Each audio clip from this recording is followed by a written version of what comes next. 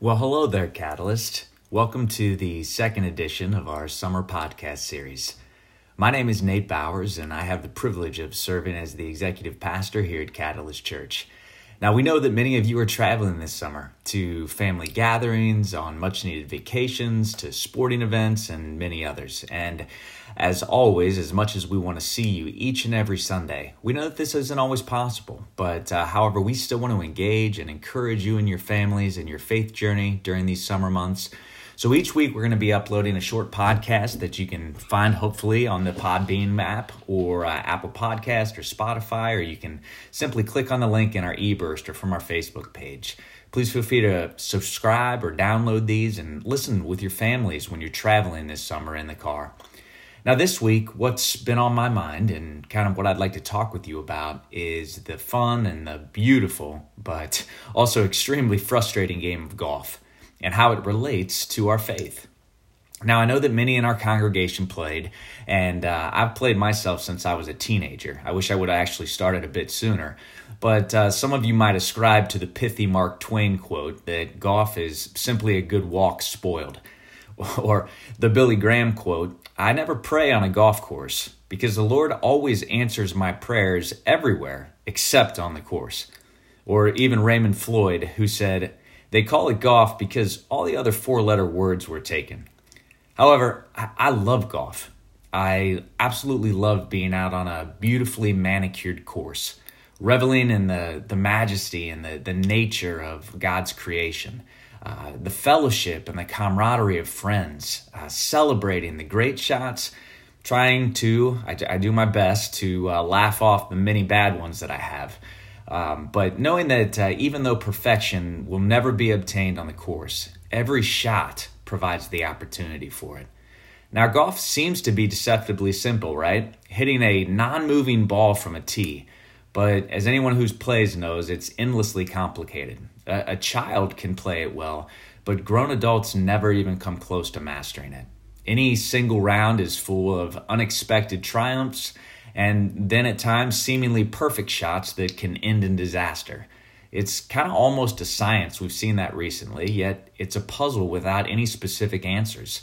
It requires complete concentration and at the same time, total relaxation. I struggle with the relaxation part out there. It satisfies the soul and the spirit and yet frustrates the intellect. But in my opinion, it's honestly one of the greatest games ever invented. Now, I loved more than anything else to play golf with my dad and with my brothers. It was the perfect foursome.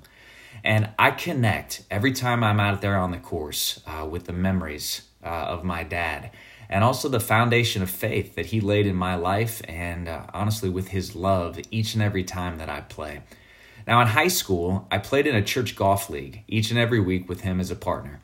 And I remember once when I was really frustrated after playing poorly and losing that night's matchup, I remember him telling me that our attitudes and our actions are much more important to God than coming out on top or winning. And that's always stuck with me. One of his favorite verses for golf and for life was Colossians 3:17. It says, whatever you do in word or deed, do everything in the name of the Lord Jesus, giving thanks to God the Father through him. And sometimes, church, it's simply enough to give thanks for the many things we take for granted.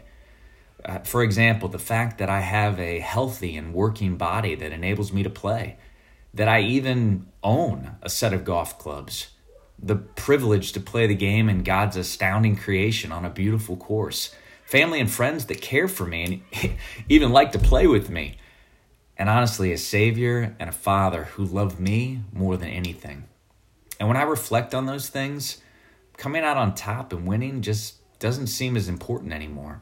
And my attitude and my actions are redirected and they're changed when I sit instead in a spirit of thankfulness.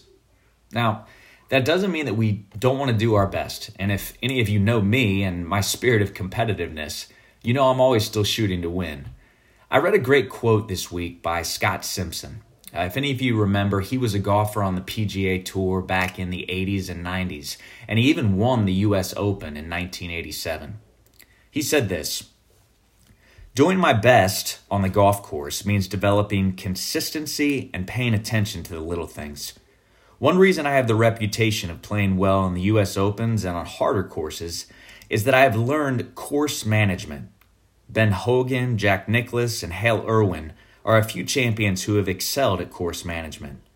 To me, that means analyzing the course and making wise choices about whether to play it safe or to go for the pin. Before I hit a shot, I have to look at my yardage book and all the variables such as hazards, wind, lie, and stance before I pick my club and the type of shot I want to hit. I also have to keep myself relaxed, focus on the shot, and put it into distractions out of my mind. Our situation in life is similar. God has given us His yardage book, the Bible, to help us. No matter what situation we face, we can turn to this book for wisdom in managing ourselves and our game. We know there are hazards to avoid, and God has given us the means to focus on what is right and then to make wise decisions. By following His word, we can do our best for Him, others, and ourselves. Inevitably, we all mess up with bad choices or just bad bounces. But by turning back to God, we can take comfort that He will forgive us and we will have more holes to turn things back around. What a great word from Scott Simpson.